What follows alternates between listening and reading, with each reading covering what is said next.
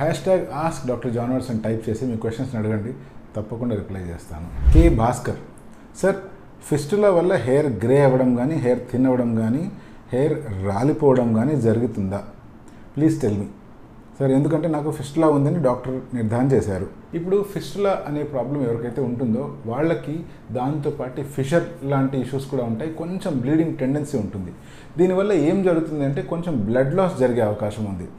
దానికి ప్రత్యేకించి ఒక డైట్ ఫాలో అవుతూ రెగ్యులర్గా మెడికేషన్ ఫాలో అవుతే తప్పకుండా ఇంప్రూవ్మెంట్ ఉంటుంది. కొంతమందికి సర్జరీ అవసరం రావచ్చు. బట్ ఏది ఏమైనా కూడా ఇటువంటి సిచ్యువేషన్లో బ్లడ్ లాస్ అవ్వడం వల్ల ఎంతో కొంత హెయిర్ ఫాల్ అనేటువంటిది ఒక స్టేజ్ తర్వాత జరుగుతూ ఉంటుంది. ఈ బేసిక్ రీజన్ని కనుక మనం కరెక్ట్ చేసుకున్నట్టయితే అండ్ దానికి తోడు ప్రాపర్ మెడికేషన్ తీసుకుంటూ హెయిర్కి సంబంధించిన మెడికేషన్ కూడా యాడ్ చేస్తే తప్పకుండా మళ్ళీ మీకు హెయిర్ రీగ్రో అవుతుంది. దీని గురించి ప్రత్యేకించి వరి అవ్వాల్సిన అవసరం లేదు. ఫస్ట్ మీరు ఫిస్టులాని టేక్ కేర్ చేసుకోవడం ఎంతైనా అవసరం. Gaming with Roman sir, keratin treatment for smooth and shiny hair సేఫేనా?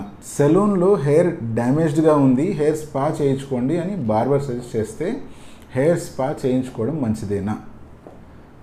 కెరాటిన్ ట్రీట్మెంట్ ఎప్పుడైతే చేయిస్తారో దానివల్ల కెరాటిన్ అనే ప్రోటీన్ని హెయిర్కి ఇంబైబ్ చేయిస్తారు. సో అది ఒక మంచి ట్రీట్మెంటే.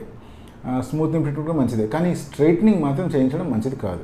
అలాగే హెయిర్ డ్యామేజ్ అని లేదా హెయిర్ ఫ్రిజీగా ఉందని మీ బార్బర్స్ గమనించినప్పుడు సెలూన్లో యూజువల్గా హెయిర్ స్పా చేయించుకోండి అని చెప్తూ ఉంటారు. సో హెయిర్ స్పా కూడా ఒక రకంగా మంచిదే, మాయిశ్చరైజింగ్ ఎఫెక్ట్ వస్తుంది, హెయిర్ కొంచెం వాల్యూమినస్గా అవుతుంది. సో ఈ రెండు ట్రీట్మెంట్లు మంచివే, దీంట్లో మరీ ప్రత్యేకించి వరి అవ్వాల్సిన అవసరం లేదు. బట్ వాళ్ళని మీరు అడగాల్సింది ఏంటి అంటే హార్ష్ కెమికల్స్ వాడొద్దు, అయనింగ్ చేయొద్దు అని చెప్పాలి. Power Madhu sir, Minoxil daily బియర్డ్కి వాడుతున్నాను, బేబీ హెయిర్ లేట్గా వస్తుంది, బట్ నేను డైలీ మాస్టర్బేషన్ చేస్తున్నాను, ఏమైనా ప్రాబ్లం అవుతుందా? Please reply.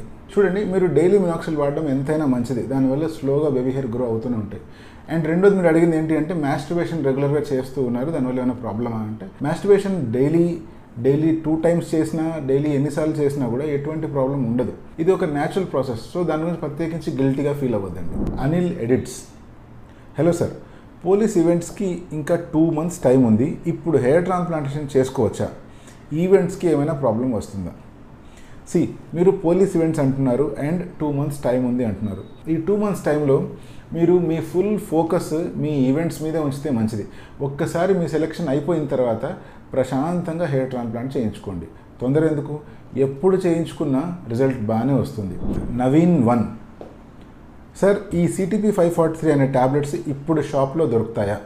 ఈ సిటిపి 543 అనేది ఇంకా phase 3 ట్రయల్స్లో ఉన్నాయి. సో అందుకని ఇవి ఇంకా ఎవరికి కొనుక్కోవడానికి కానీ పబ్లిక్ యూసేజ్కి ఇంకా అందుబాటులోకి రాలేదు.